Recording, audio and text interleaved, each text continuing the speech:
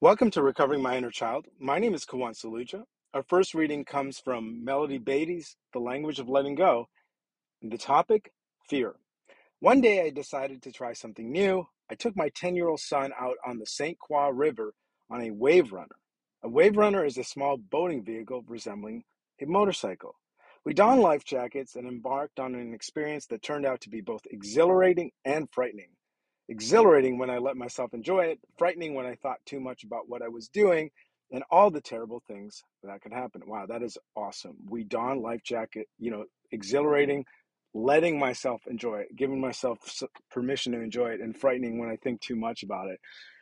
And it's kind of like, for me, it's like, going to see movies or doing this stuff. And it's always like I could be doing something else. And, I heard something, earlier uh, about things being tied to fear, avoidance, and vagueness. And I think that the clarity has to be letting myself enjoy anything and thinking about things happening to me for me rather than to me. That's the frightening stuff.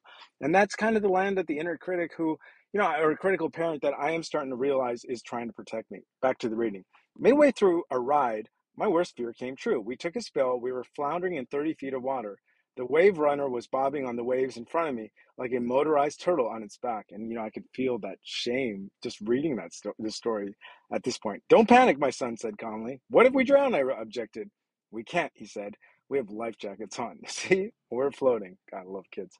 The machine is upside down, I said. How are we going to turn it over? Just like the man said, my son answered. The arrow points this way. With an easy gesture, we turned the machine right side up. What if we can't climb back on? I asked. We can, my son replied. That's what wave runners were made for, climbing on the water. I relaxed, and as we drove off, I wondered why I'd become so frightened. I thought maybe it's because I don't trust my ability to solve problems. Wow. And that is something that, that family disease, shook a little bit. Maybe it's because once I almost drowned when I wasn't wearing a life jacket.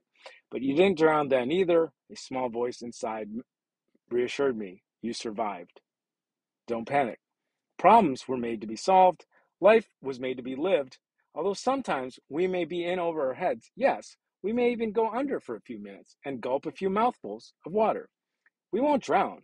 We're wearing, and always have been wearing, a life jacket. That support jacket is called God. Today, I will remember to take care of myself. When I get in over my head, God is there supporting me, even when my fears try to make me forget. The next reading, wow, that was one of the most profound readings I think I've read since I've been doing this. The next reading also comes from Melody Beatty's The Language of Letting Go, and the topic is stop trying so hard to control things. I didn't realize the different vehicles that I could control things. And I think one of the ways was to have a smaller life than I so desired. Back to the reading. It is not our job to control people, outcomes, circumstances in life. It is not our job to control people, outcome. And I think job is to care for the self. Maybe in the past we couldn't trust and let things happen, but we can now. The way life is unfolding is good. Let it unfold. Stop trying so hard to do better, and be more. Who we are and the way we do things is good enough for today. Who we are and the way we did things yesterday was good enough for that day. And that includes every day pre UA. Ease up on ourselves. Let go. Stop trying so hard. Today, I will let myself go. I will stop trying to control everything.